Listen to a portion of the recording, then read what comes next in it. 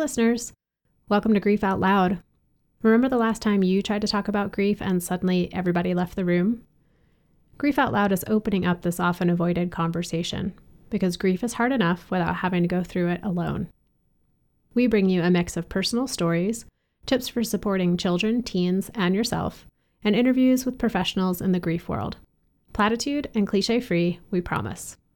Grief Out Loud is hosted by me, Jana DeCristofaro, and produced by the Dougy Center for Grieving Children and Families in Portland, Oregon.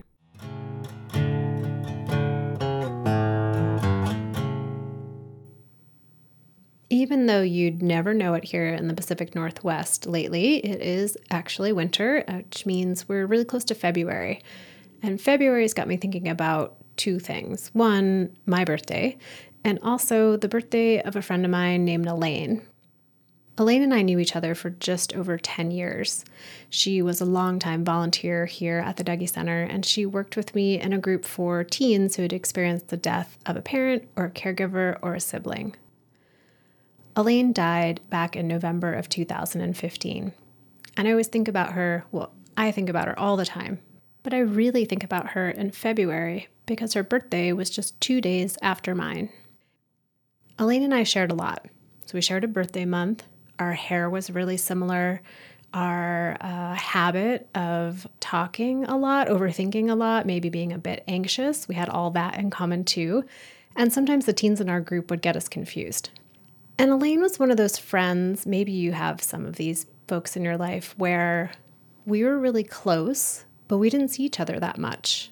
Like we saw each other every other week at the Dougy Center, and we hung out once in a while in our real, quote unquote, real lives. We went camping once or twice. We met up for dinner once or twice, but we really just didn't spend that much time together.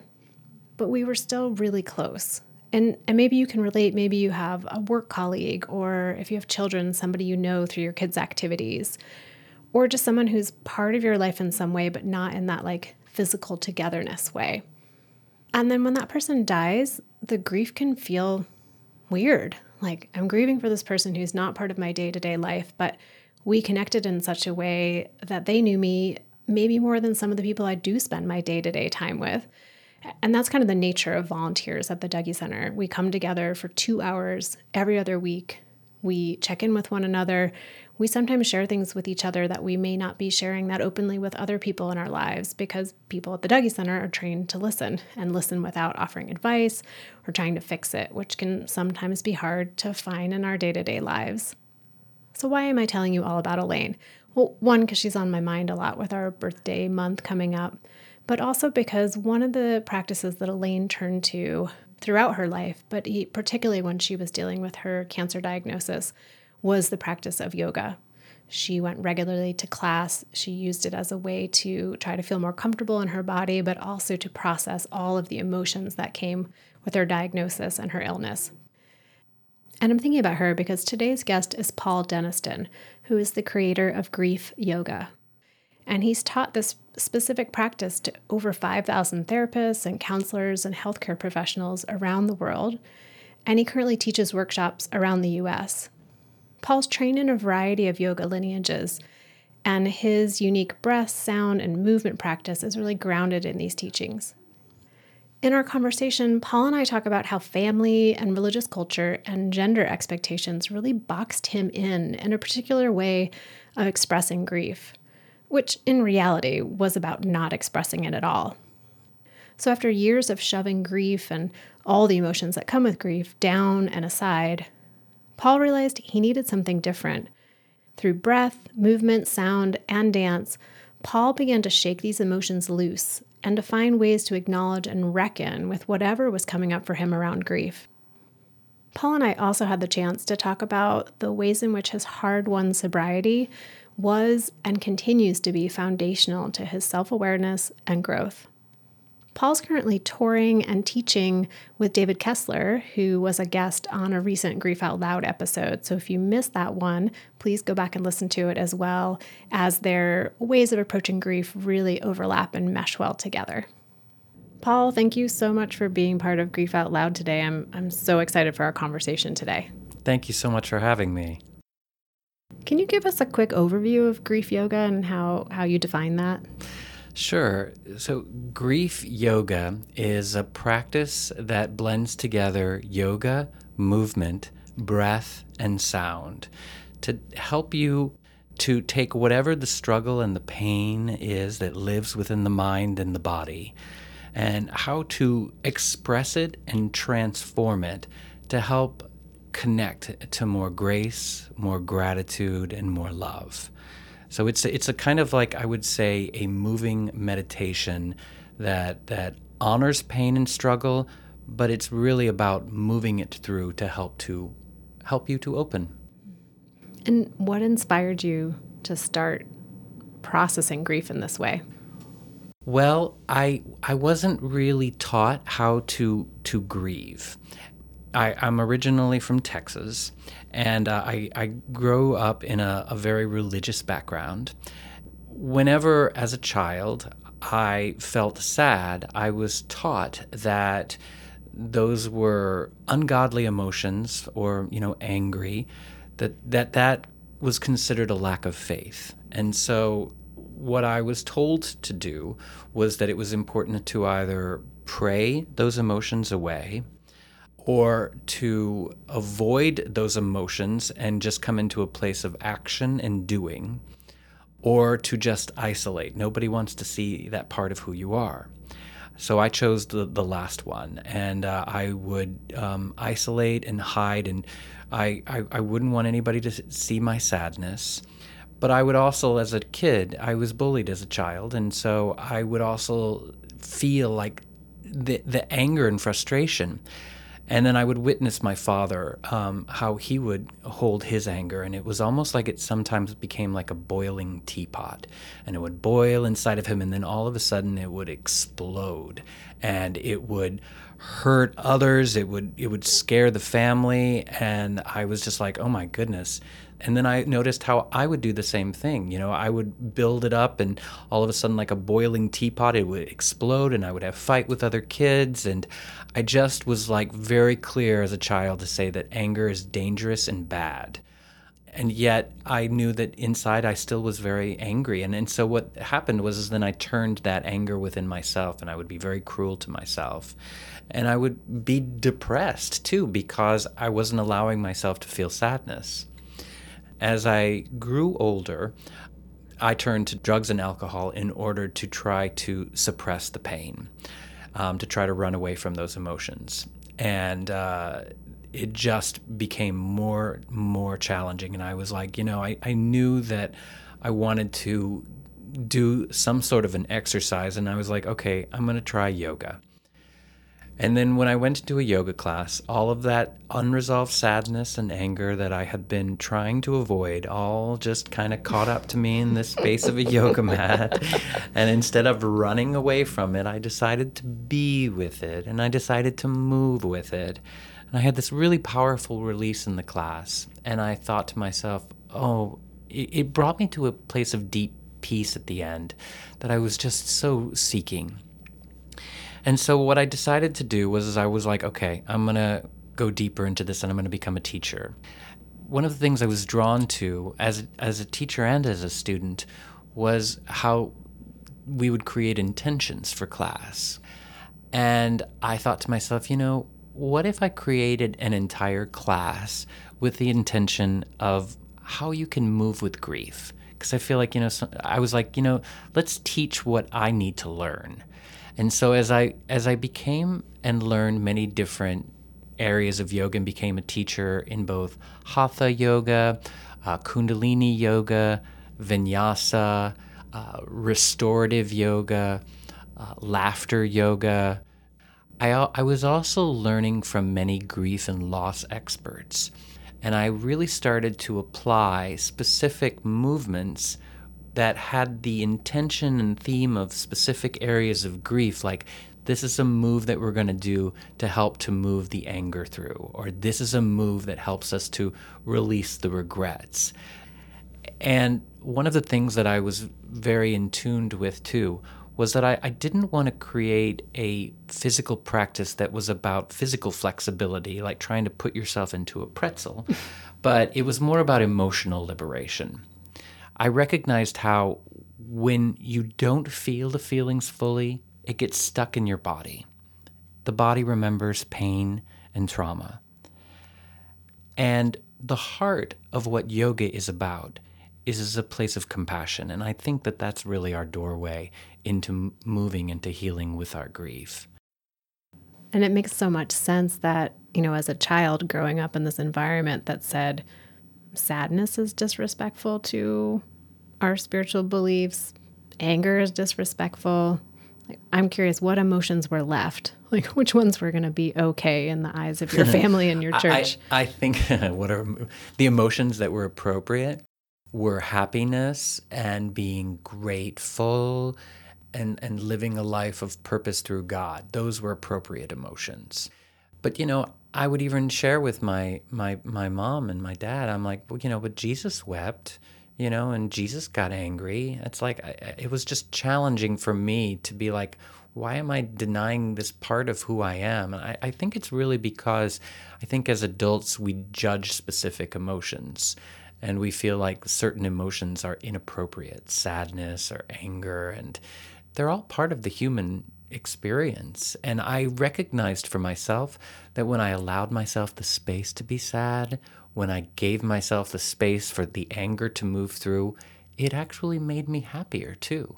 It actually made me feel more peaceful because instead of like trying to restrict it, these emotions, they were just like waves that flowed through. And that's why it was also important for me to incorporate the body aspect of it.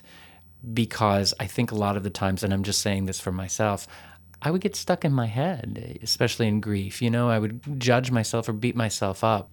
And it takes me into another question I was thinking about for you personally. What is different about being able to express those emotions, the ones that maybe have been socialized as not okay to have, through physical movement versus maybe talking about it or other forms of creative expression? Well, expression is really the key. And people express it in different ways. Expression can happen, as you talk to a therapist and counselor. Expression can happen through drawing. I mean, I remember working with a counselor and I drew a picture of my heart. And the therapist was like, wow. He's like, can you... But my heart was very cracked as I was drawing it. And he's like, can you be very specific on all of these places where your heart is broken? And let's identify them. So there was that sense of art therapy and expression of that really helped me. But grief, for me, needs movement because for so long, I was stuck in it. And so in order for it to happen, it required for me to move. And so that's what resonated the most for me. But I also know that for me, when I was creating this, that in that movement, I really wanted to keep it universal for people who have never done yoga. Or I remember after my first training, teacher training, I actually broke my hand. That at the time I thought was a horrible thing, but in the long run, it ended up to serve a greater purpose because it gave me a deeper compassion for other people with their physical limitations. And so it was very important for me to design this practice to, whether it's you're feeling broken physically or emotionally or whatever it is, it's like there is a way to find your own movement with it. Whatever your physical capacity is in the moment. Mm-hmm. Yeah. In reading through some of your blog posts that you have on your website, which are very informative, thank you for putting those in the world. You talked a little bit about kind of how you were shaped and formed by gender expectations. Sure. And recognizing, gender so much more than just the binary, and things are not just for boys or for girls. But people end up being socialized a lot with certain gender expectations. What were those expectations for you, and how did they influence your sense of permission to express or not express grief and other emotions? And how have you shifted those for yourself? For a boy growing up in Texas, sadness was a sign of weakness. Other kids would make fun of it. And so it was important as a boy, and as I started to become a man, it's like, don't show that part of who you are.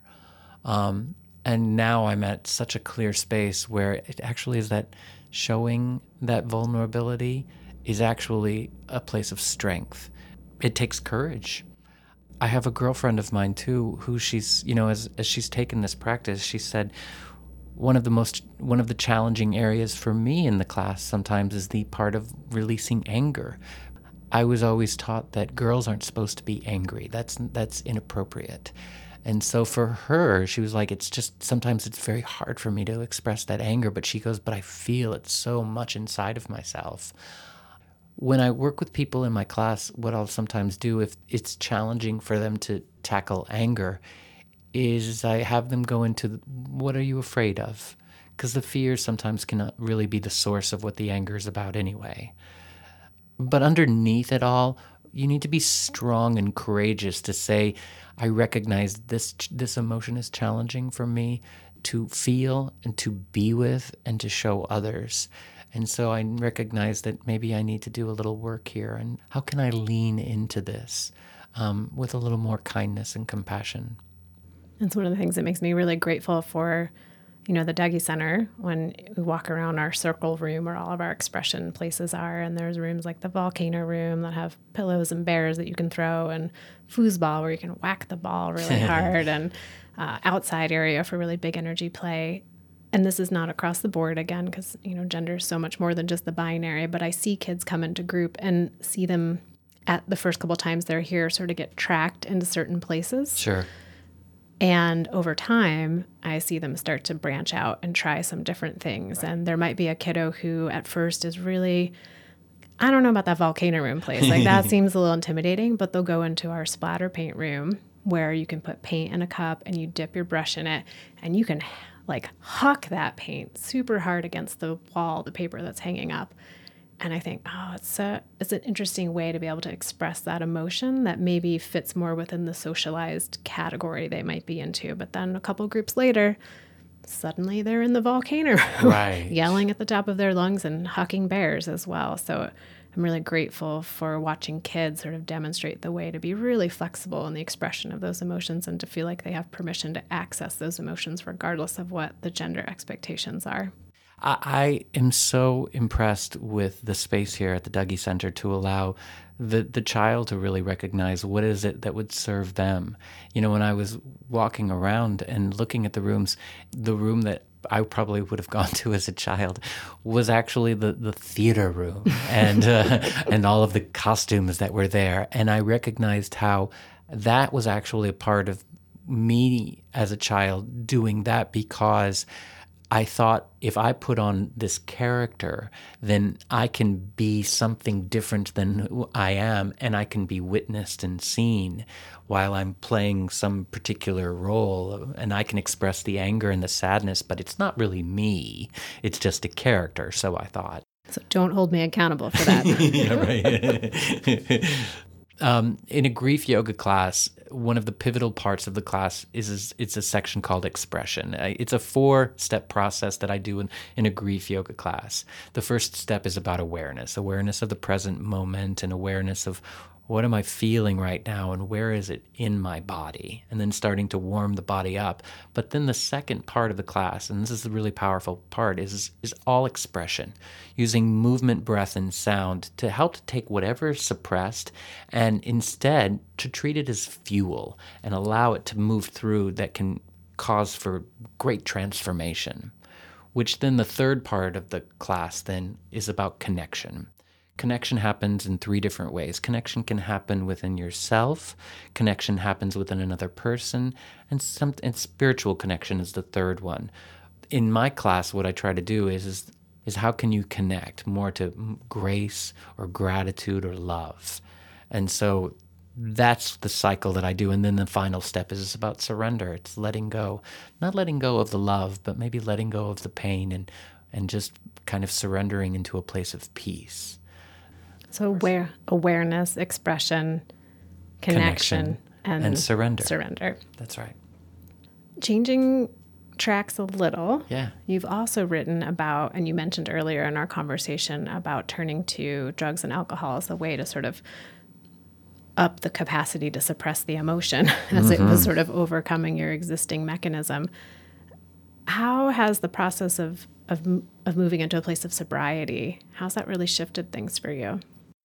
I have been sober now for, it's probably been about 7 to 8 years. And one of the things, as I started to develop grief yoga, I recognized how I was using drugs in order to drown out the grief or the anger. And I was like, look, if you're really going to be authentic teaching this, you got to do some of the work here, and you've got to let this crutch go. And so what happened for me then was there was so much shame that was associated with it, and so much like pain and hurt that I had to like really be with, and I had to move with it. What it has guided me towards is a deeper sense of clarity. I think it helps me to just be more with the wounded part of myself, and instead of trying to numb it out or to try to avoid it, it's about trying to like embracing it, almost as if it's like sometimes when I'm feeling like, oh gosh, I would love to just escape from this, it's recognizing, oh, there's a hurt child within me right now who's in pain. How can I comfort that child? What does that child need here? Gosh, it's such a personal thing, and to be able to like help move people through who are in recovery right now, it's such an important thing. And I to be truthful, I never thought I was gonna. I was even told I kept trying to like break the drugs and alcohol for so long, and I remember someone telling me, there's some dragons you won't be able to defeat in this life, and it just devastated me, because I was like, oh my gosh, is this really what's going to happen? And I had such a sense of frustration about feeling like I was powerless up from this substance, because I wanted to be like, I'm powerful, I'm stronger than this, but I would always turn back to it because I couldn't handle emotionally what I was going through. And so what helped me was going to 12-step meetings and seeing how other people were also struggling. It helped me to do the 12 steps and to share within a group space all of this suppressed stuff and see how I wasn't alone. It allowed me to learn how to connect with others who were also struggling, and instead of like being alone in my pain, to know that I can connect with others, to know that this life, being clear and sober, is a much better life for me. Paul, as you were talking, I was thinking about the idea that the movement practice that you have and the sound practice that you have and the expressive practice that you have, almost building like a scaffolding for you. As you take away the numbing substance and the feeling comes up, what do I do with this? I turn back to my scaffolding. I turn back to my scaffolding. Yeah. And you come back to, how can I be with what I'm going through right now? And how can I find a way to express it? If someone's not in the mood to move, another way to express it too is about just even writing a letter. My sister died a few years ago, and I miss her every day. And my dog died right around that same time too, and I think about them constantly, and in some ways there's a part of me that wants to live a life that honors them. Sometimes I'll write a letter saying, just if I need to express anything. One of the things that I even do within a grief yoga class is what's called a dance prayer. And I'll play a song and I'll say, I devote this song to you, and I'll move in whatever way that I need to, and I'll play whatever song that I need to. But it's a place of devotion towards them that helps me to express, and it actually helps me to connect with them in a way. Yeah, such an interweaving of expression for you and moving that grief out of where it is in your body, but then also still honoring the people and the animals that you're grieving. Right. Yeah. And it's interesting too, when I was going through a time, where my sister was getting ready to pass, and it was so challenging for me because she was my best friend, especially as a child, and I was her big brother, and I felt like I needed to be there to help her, and I could just see her body was falling apart, and at the same time, it was like my dog, who was 16 years old, was also starting to fall apart, and I'm like, all these people that I care about and love, I don't know what to do, and it weighed so heavy on me too. I was also having a hard time crying about it because I just was like, it's all so overwhelming. And it's interesting how at the time too, I was also doing laughter yoga training too, because I knew how sometimes it's a fine line between laughter and tears. And I would see how sometimes I would do laughter exercises and it would help me to cry. And so what I decided to do in that place was I was like, you know what? To help me right now, I'm going to laugh about the upcoming loss of these people I love dearly, my sister, and I'm going to laugh how my dog's going to die. And when I did that, I immediately broke into tears because the laughter was a channel to help me to release it. And I would have this moment where I was like, okay, thank you. That's just what I needed. I needed to move that through to where then I could go and be fully present with my sister, with my dog, because I had taken care of what I needed. That's just another tool that I bring into a grief yoga class is laughter exercises in yoga, because I also know this, my sister or my dog or, people who I've loved who've died, they would want me to be happy. And so just as important as it is to express the grief or to express the anger, I also do bring in laughter because it actually, it does lift our spirit too. And there's so many benefits that happen both within the mind and body that it's also important for us to tap into happiness too and joy. You're helping me feel so justified in the amount of time I spend watching videos of raccoons doing silly things because they totally make me laugh. I love that. Excellent. I particularly love animal videos and dog videos and all that kind of stuff. So yes, good. I keep watching those raccoons. They're just ridiculous. I'm also picturing some folks out there who might be listening, who are like, oh, my approach so far has been like, youch, this is really painful, grief, whatever the feeling is associated with that grief. I'm going to shove that aside. So this sounds really interesting and also like an Olympic event to start to let it into my awareness and move it through my body. And I also think about other things that could stand in the way of someone feeling like yoga as a way to express my grief is accessible to me. It could be the way I was raised, my spiritual religious beliefs say this is not a good thing to do, or I have these physical limitations. I can't move my body in that way, or I don't have the money for this type of practice. What suggestions would you have for people who are maybe brand new to the idea of allowing the emotion in and then using a movement or a sound or a breath practice as a way to express it? Great question. If the feelings of grief are a little intimidating, you're like, I'm not really sure if I'm ready to go there, know that it will be there for you whenever you're ready. It's just going to you'll put it in your box and you're going to kind of store it over on your shelf and you're like, I can't deal with that now. But I also know that if you actually create space and time to just say, I'm going to devote a little time for this, it actually will bring more happiness and joy and peace. So finding a movement practice that resonates with you is the most important thing. Now, here's the thing. I turned to yoga. It was the thing that spoke to me. But for somebody who's like, yeah, I'm not so sure about yoga, find something that helps you. It could be like walking out in nature, putting on a song and dancing and finding your own expression. And the dance could be something that can be, intense and to move anger through or stress through, or it could be just a moment of love and devotion from your heart that can be, a short period of time. It could be 3 to 4 minutes depending upon the song. I also know of people who have sometimes their movement practice is kickboxing because it helps them to get out aggression and stuff too.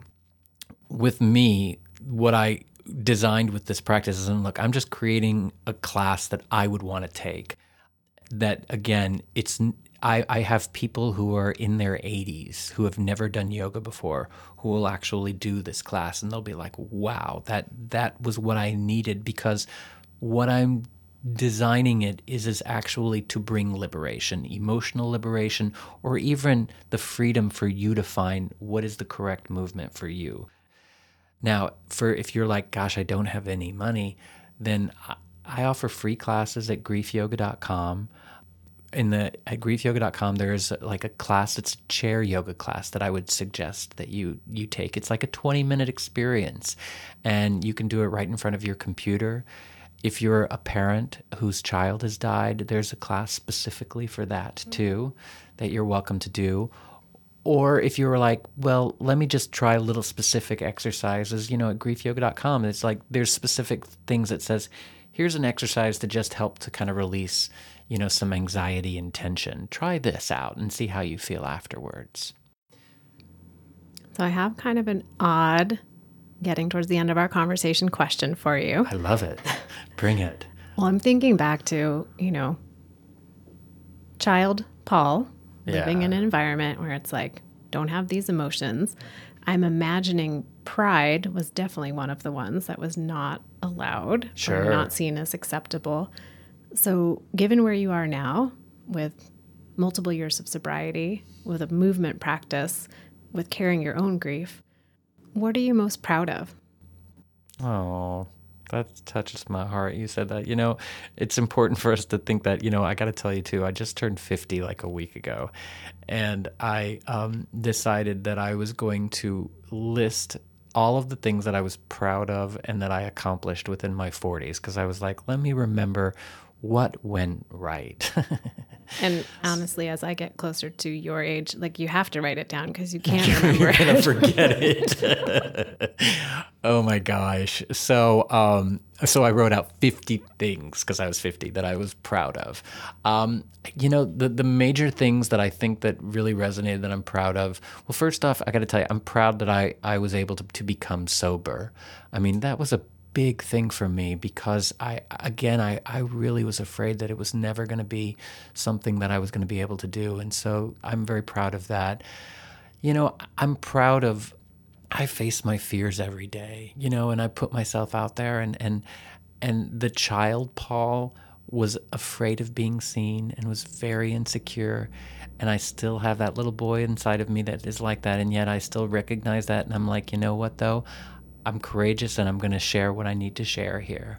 Another thing I'm really proud of is like to be able to like hold space for people who have gone through the most deepest losses that it's hard for me to even imagine, who've experienced such trauma. And for me to be able to like go to where their pain is, but to also say, we're not going to stay there. We're going to move it through. But it's important for it to be acknowledged and then to not take on their pain, to say that that's your pain and I've got my pain, but I'm not going to take that on with me. But we're going to give it the space to move it through. Let me think of, one more thing that I'm proud of is that I keep going, and I'm choosing to these people who I have loved, that have died in my life, that I'm going to honor their life and I'm going to create something that honors them.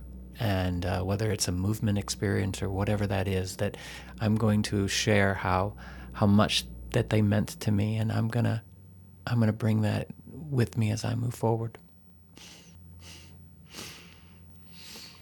Thank you for asking me that. It's important for me to remember that myself. Well, thank you so much for putting yourself out there and coming on this podcast and sharing so deeply about your own experience and your process. Thank you. Yeah, it's meaningful for me to do this, and I really appreciate what you do here, and I appreciate the Dougy Center, and I wish that I had this as a child, and so I really honor what you're doing here. Thank you. And for listeners out there who now want to just be in your space and do this work with you, What's the best way? You mentioned grief.com. It's griefyoga.com. Go check it out there. Take the free class. If you're a yoga teacher or know of a yoga teacher who would like to learn this practice, I do teacher trainings with it with David Kessler. Or if you're just wanting to experience it, try the chair yoga class. It's 20 minutes, and it's amazing what the shift you'll have just going through it. So listeners, that's all. Make sure you reach out, griefyoga.com. I'll put it in the show notes. And thank you again, Paul, for being part of the show. Thank you. And listeners out there, as always, thank you. We'd just be talking into the wilderness if you weren't out there tuning in. So we're really grateful for you. You've been emailing me. Thank you for doing that. Do it some more. I'd love to hear from you. What shows do you like? Which episodes mean the most to you? What are we not talking about that you want to hear us talk about? Just anything, send it our way. We'd love to hear from you. So you can reach me at help@dougy.org. And if you want to learn more about the Dougy Center, or if you feel drawn to supporting this show, you can find us at dougy.org/griefoutloud. Big blue button that says donate now. You can click that if you'd like to contribute to the show. Thank you for listening, and I hope you'll join us again next time.